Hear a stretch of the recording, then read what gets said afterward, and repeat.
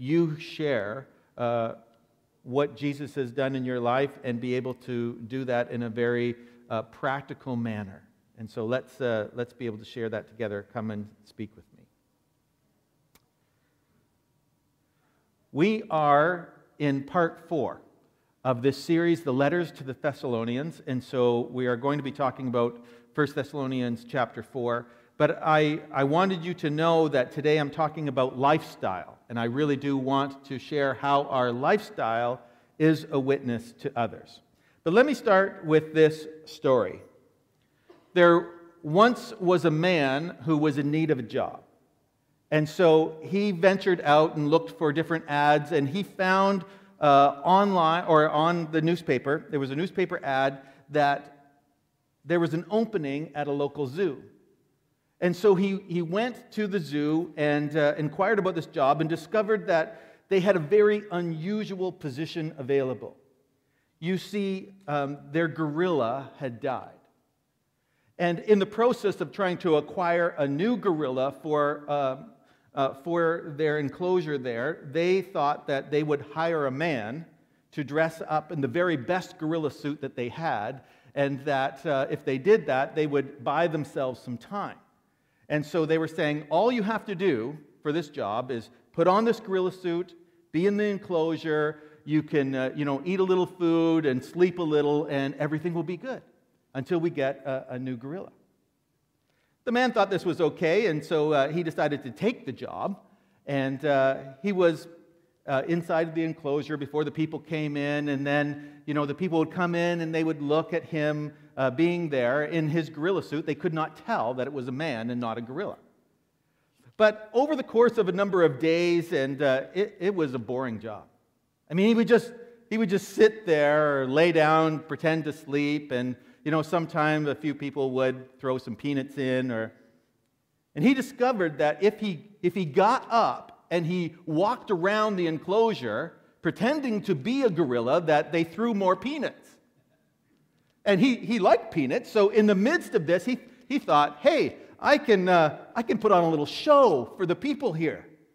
And so he began to jump up and down a little bit and do some different things. And of course, people noticed when the gorilla was doing something, and this man was pretending in a very authentic manner, and he was convincing people that he was a gorilla. And so he was getting a lot of attention. The crowds were coming in, and so he got the idea that he was becoming quite popular. And so he would do more things. And there was a rope swing that was in the enclosure, and so he began to climb and he began to swing, and people loved it. They began to throw more peanuts and clap and cheer, and he just thought he was the best show in the whole zoo. Until he was swinging on the rope, and he was going so high that he didn't realize that the rope was weak, and the rope snapped. And it snapped right at the height of his swing. He actually was swinging in such a way that he ended up in the enclosure next to him. And as he landed and was picking himself up, he was looking into the eyes of what he believed was a very hungry, hungry lion. He had fallen into the enclosure of the lion, and he began to yell, "Help! Help! I'm not really a gorilla. I'm a man in a suit and I need some help!" Quickly, the lion pounced on the man and said, "You fool! Shut up or we'll both be fired!"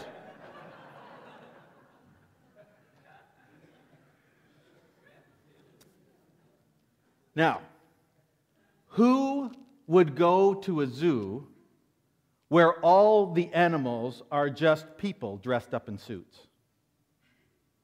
Why would anybody go to something like that? In the same way, why would anyone believe a Christian that says they know God but doesn't live like it? People are looking for the real thing. And it is really part of our belief that when we say that we follow Christ, that we not only need to say the words, we need to live the life. And that's what lifestyle witness is really all about. Brennan Manning said this: "The greatest single cause of atheism in the world today are Christians who acknowledge Jesus with their lips and walk out the door and deny him by their lifestyle. That is what an unbelieving world simply finds unbelievable. The Apostle Paul, when he was traveling and preaching the Word of God in all of these different cities, planting churches, he was not preaching the gospel for the sake of tallying up the numbers of people that believed him. He wanted to make disciples.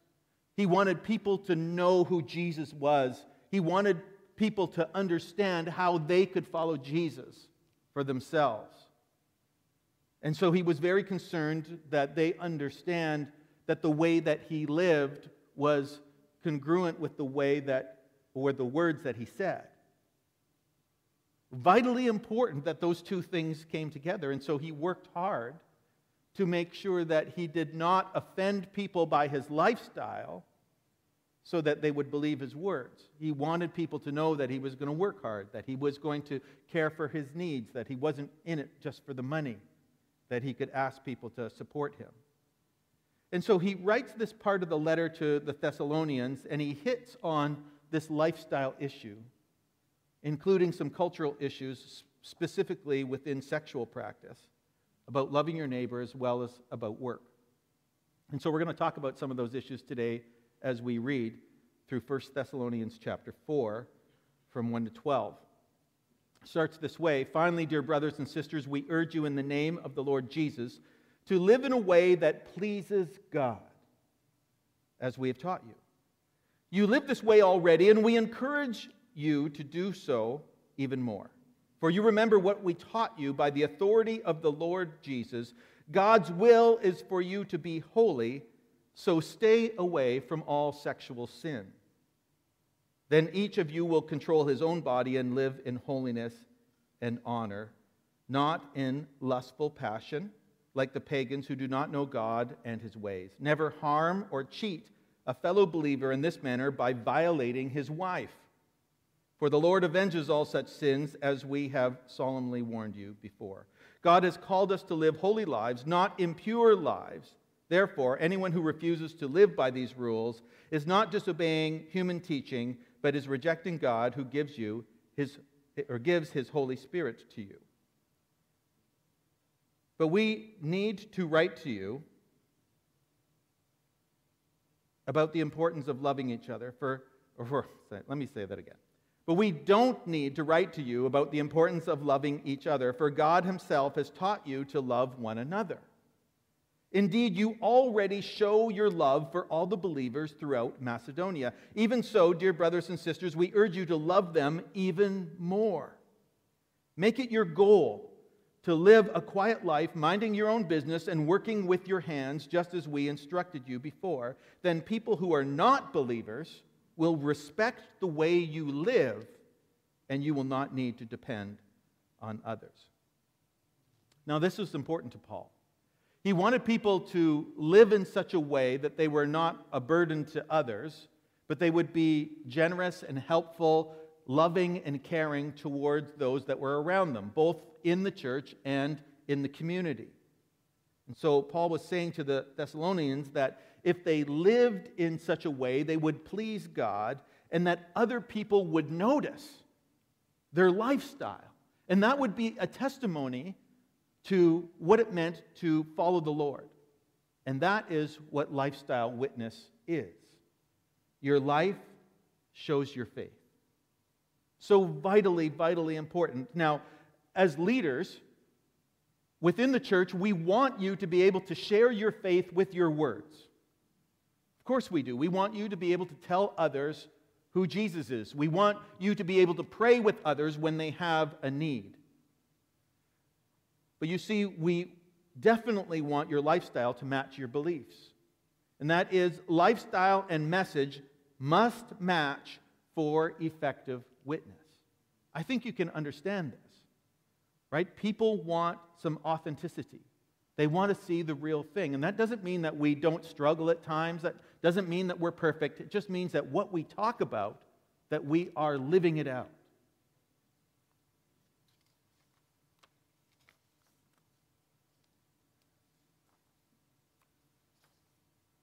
I want to look at a few issues that really arise from what Paul was telling us. Telling the Thessalonian church in this passage, and the first one is this, a call to holiness. That as believers, as followers of Jesus Christ, we are called to holiness. Paul said that it is God's will for Christians to be holy. God is asking us to be godly. He's asking us to have the same attitude, the adherence to a godly standard. And that in doing so, that we would not only be able to enter into His presence, but we would receive His blessing within that. Now, holy means to be set apart. It means to be different. And I need you to understand that within the early church, they were called to stand out from the people that were around them. Now, right away in chapter 4, Paul targets this area of sexuality. And he's very blunt about it. He said, you have to live in such a way that you would honor God with the way that you use your body, especially when it comes to sexual areas. And people transgress against the Lord through sexual sin. Specifically, Paul talks about violating somebody else's wife. Now, he wasn't talking about rape. He was talking about having an affair. And the fact that there would be people that had no problem with going and sleeping around with whoever they wanted to. And Paul was saying, you can't do that as a Christian. That's not the way God has designed life to be lived. That's not what it means to be holy. Now, there are a lot of different areas of life where God calls us to holiness. But within this, Paul targets the area of sexuality because the people around them were living in a different cultural lifestyle and had a different view of sexual morals. You see, the Jews already had the commands of God and the Ten Commandments and what God had given to Moses for the people of Israel, and so they already stood out as different amongst the cultures of the world that they lived in. And so as the Christians believed that Jesus was the Messiah and that Jesus would help them, lead them through, the Holy Spirit was to live inside of those that followed Christ, then they also lived by the same standards which the Jews had learned from the very beginning. That did not change.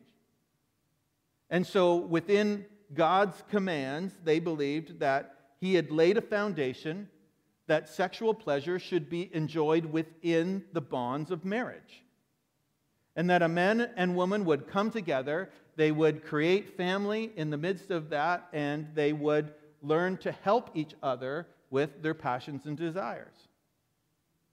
Now, the Greek and Roman world didn't believe that at all.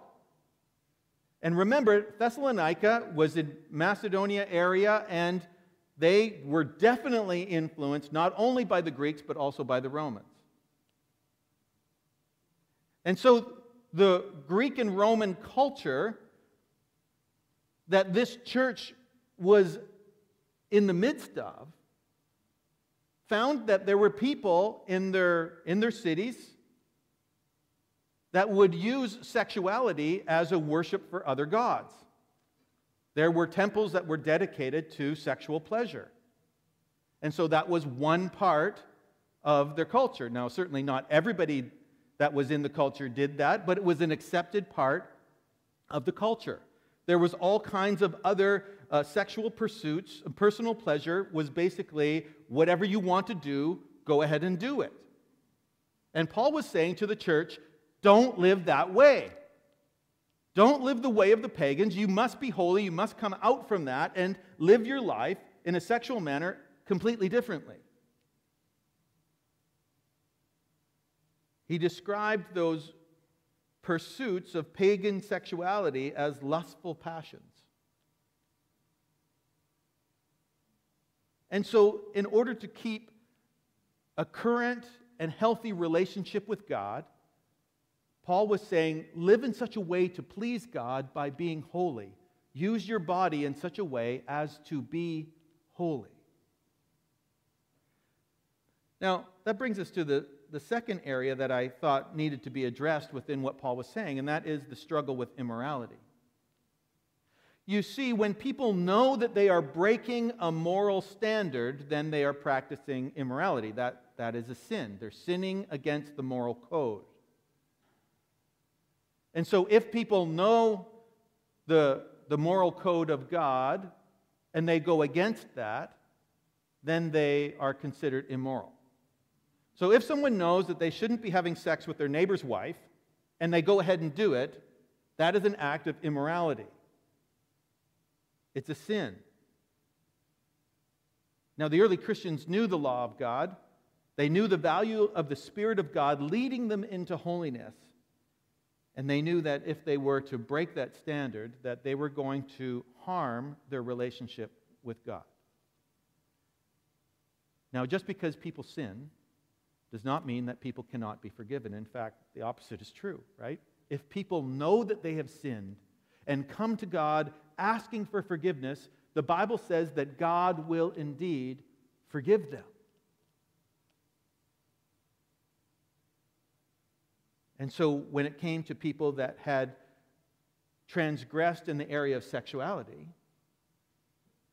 they needed to repent. They needed to stop doing the thing that was wrong, that was breaking the law of God in that moral arena. And so Christians were to keep sex inside of the marriage relationship, and they were challenged to do so. And we are challenged to do so.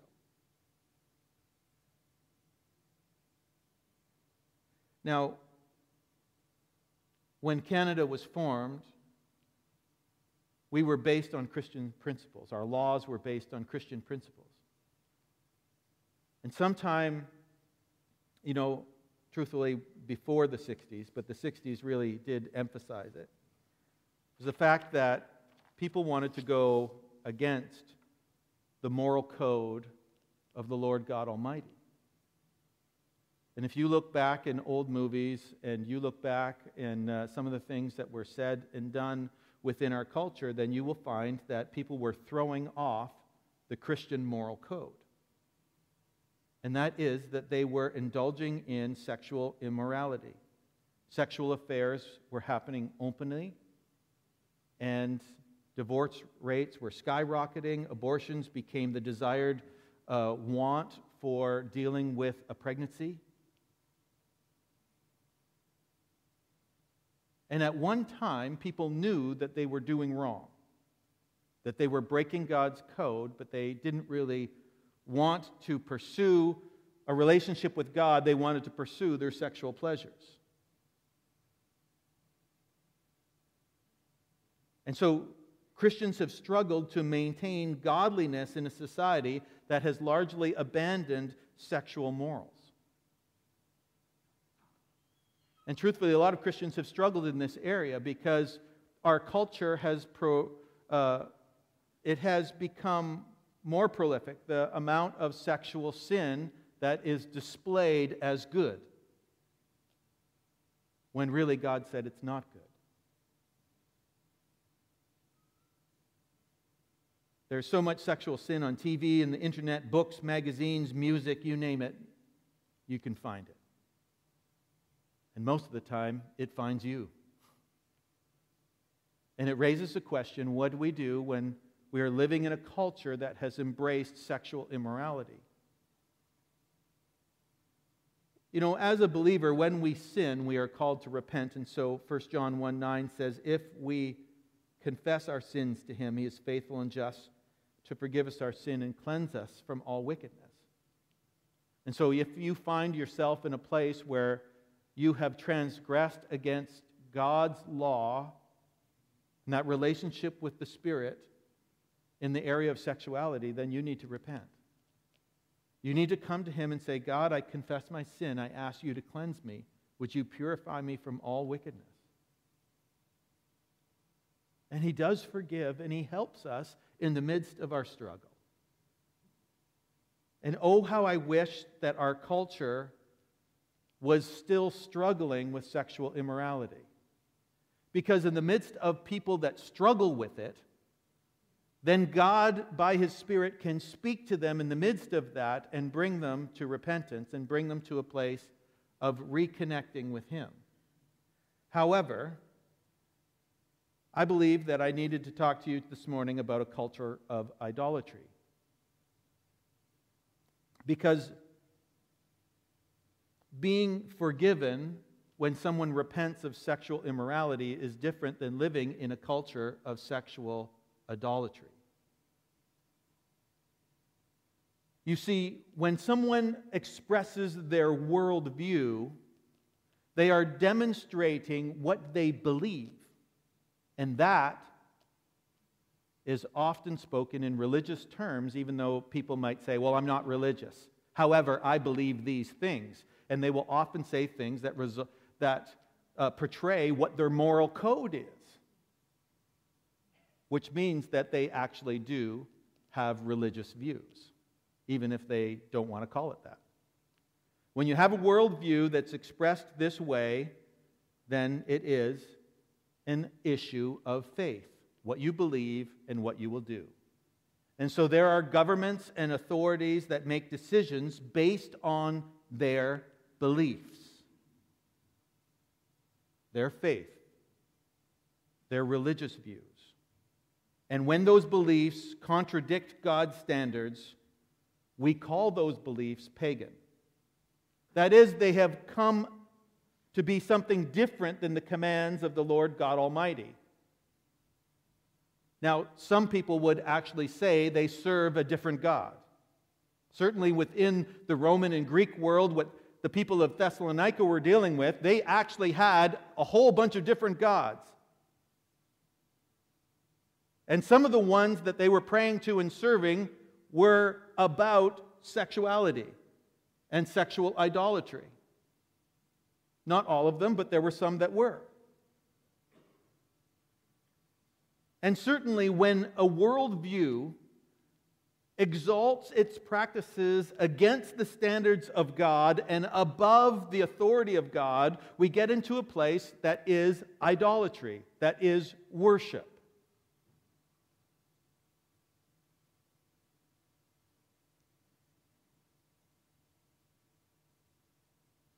The early Christians were challenged to live counter-culture to the people that were around them. That where their culture that they lived in were raising up idols, even about sexuality as well as a number of other things, they were said, don't do that. You serve the Lord God Almighty. Stay dedicated to Him. Live a different way.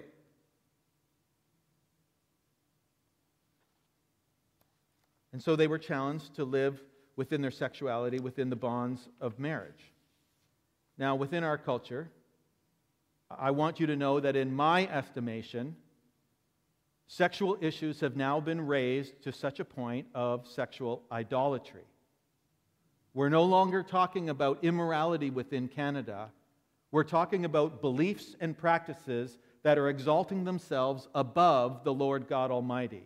And that is idolatry. When the government passed Bill C-4 about conversion therapy, the lawmakers declared that the sexual morals of God were a myth and not to be tolerated within our culture. They set themselves up, and it wasn't just any party. Every single legislator passed in agreement with that bill, and they said that our country is no longer under the moral code of God Almighty. That is idolatry.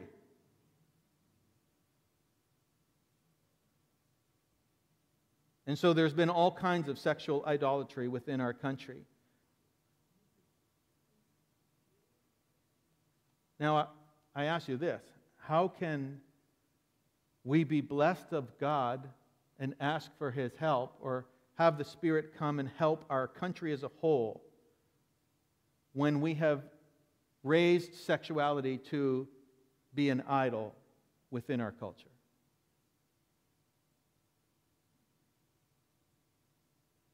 When it's not only sanctioned but promoted.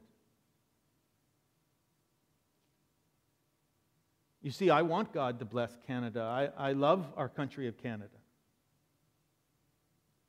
But we've gone a long, long way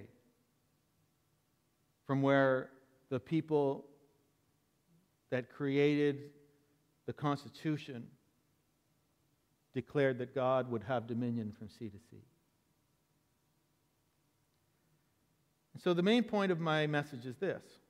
As we live in a society that adheres to ungodly belief and action, Christians need to demonstrate a moral lifestyle to effectively share the message of God's mercy and forgiveness through Jesus Christ.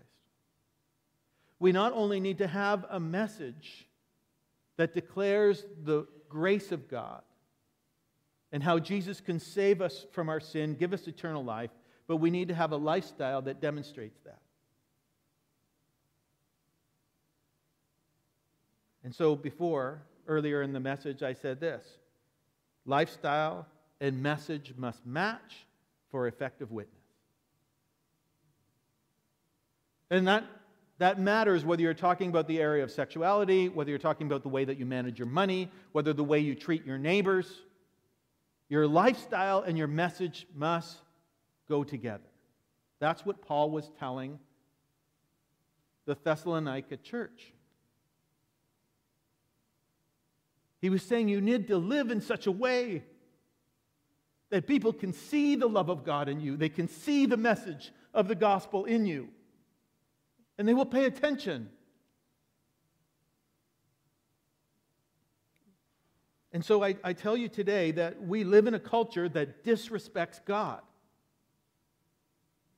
But that doesn't mean that we should just go along with anything that they say. We need to be the ones that stand up and say, we are the ones that are respecting the Lord God Almighty and His ways. We are the ones that know what Jesus Christ is as the way, the truth, and the life. And so we need to tell people that both with our words and with our actions. And so I suggest these things.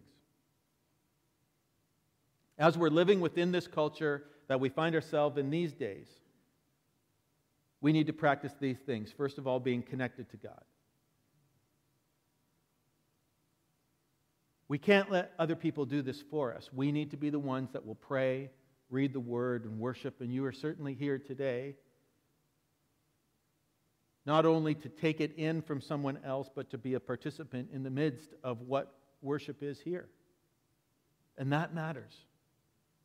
And we need to continue to do that from day to day, that we would press into knowing God and being connected with Him. We need to be dedicated to a moral lifestyle. And that is about following God's commands. If we know what the commands of God are, then we need to do them. Right? Whether that is being a person of integrity, not cheating someone else.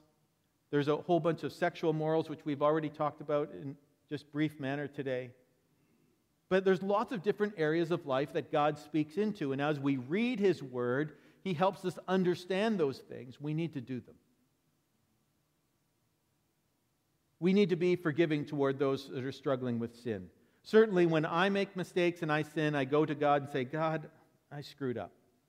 Will you forgive me? I need to be that way towards others because we realize that no one is perfect. And when we make mistakes, when we come to God, when we come towards one another to embrace each other and help, then we are showing the love of God. We need to be a forgiving people. And lastly, we need to be active in bringing blessing into society through moral living. And I really believe this is true. That when we follow the Lord Jesus Christ and we live in such a way that honors Him, we bring God's blessing with us. Now, that matters if you're in a schoolroom and they're not understanding who God is. They may be teaching some other things that are not about godly living. You automatically bring the presence of Christ with you into that place. There's a different kind of blessing that comes about from you being there. That happens in the workplace. When you bring the blessing of God with you into your workplace, you make a difference.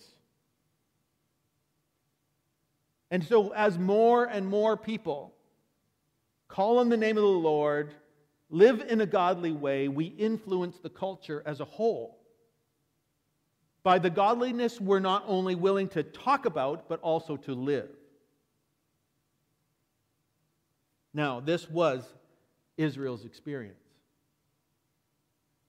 And I'm going to close the message today just by talking a little bit about what happened to the people of Israel when they were exiled to Babylon. They didn't want to go and live in Babylon. There was a lot of people that were very godly leaders, and they didn't want to be exiled to Babylon for 70 years.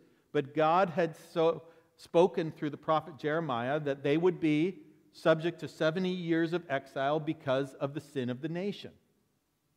And within that exile, they were sent into other cities. There was a small amount of people that were left in Jerusalem and in Israel, but they were dispersed in different places, and a number of the leaders went to serve the kings and the people of Babylon. They lived in an immoral culture. They lived in an idolatrous culture. If you just read through the book of Daniel and discover what he went through, you realize that it was hard to live in the midst of that place that did not honor God, that had all kinds of different worship practices, but God was with them and spoke to them. And this is what the prophet Jeremiah said to the people of Israel as they were going into exile. He said, "This is what the Lord of heaven's armies, the God of Israel, says to all the captives he has exiled to Babylon from Jerusalem: build homes and plan to stay. Plant gardens and eat the food they produce. Marry and have children, then find spouses for them, so that you may have many grandchildren. Multiply, do not dwindle away, and work for the peace and prosperity of the city where I send you into exile. Pray to the Lord for it, for its welfare, and for its welfare will determine your welfare." The people of Israel were told by the prophet Jeremiah, you're going to go into this pagan culture, and God wants them to pray for the city. God wants them to seek for prosperity and peace, and that He would be with them in the midst of that. And I know that there are many Christians that are wounded and sorrowful over the state of our country and where we have come from and where we've ended up now. But I believe it's a relevant word that God is speaking in a similar way. We have some responsibility to live within our culture, pagan though it may be, different idols that are happening within our culture. We need to seek the peace and prosperity of the city which we have found ourselves. We need to pray to God for it.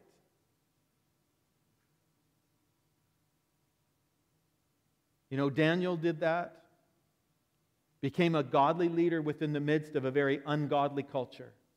Esther was there doing the same thing, a woman of virtue who was living in such a way as to be the one that God called. Nehemiah was a leader who had to deal with the leaders of various parts of Babylon in order to see people restored to the nation of, to the city of Jerusalem. And he prayed through every decision. Every time he faced opposition, he was praying, asking God, am I doing the right thing? Am I going the right way?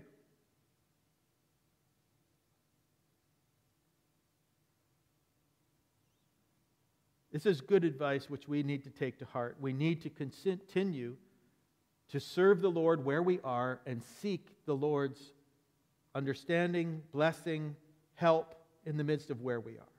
To work for the peace and prosperity of the city. To pray for the city. I'm going to ask the worship team to come. Will you stand with me this morning? The Thessalonian believers were challenged by the Apostle Paul to come together and be an example, be a witness to the culture around them. And I'm telling you today, I'm challenging you today that we need to be an example and a witness to the culture that we live in. Father God, we want to thank you today for helping us as we go through this book of 1 Thessalonians and understand that there were so many issues that they were dealing with. And yet you challenge them to be faithful, you challenge them to be godly. God, the message is clear for us that we need to do the same. That we need to live in such a godly way to please you, that we would represent you well to others that are within our culture and community, regardless of what they think or what their practices are. God, we pray that you would lead us in a godly way.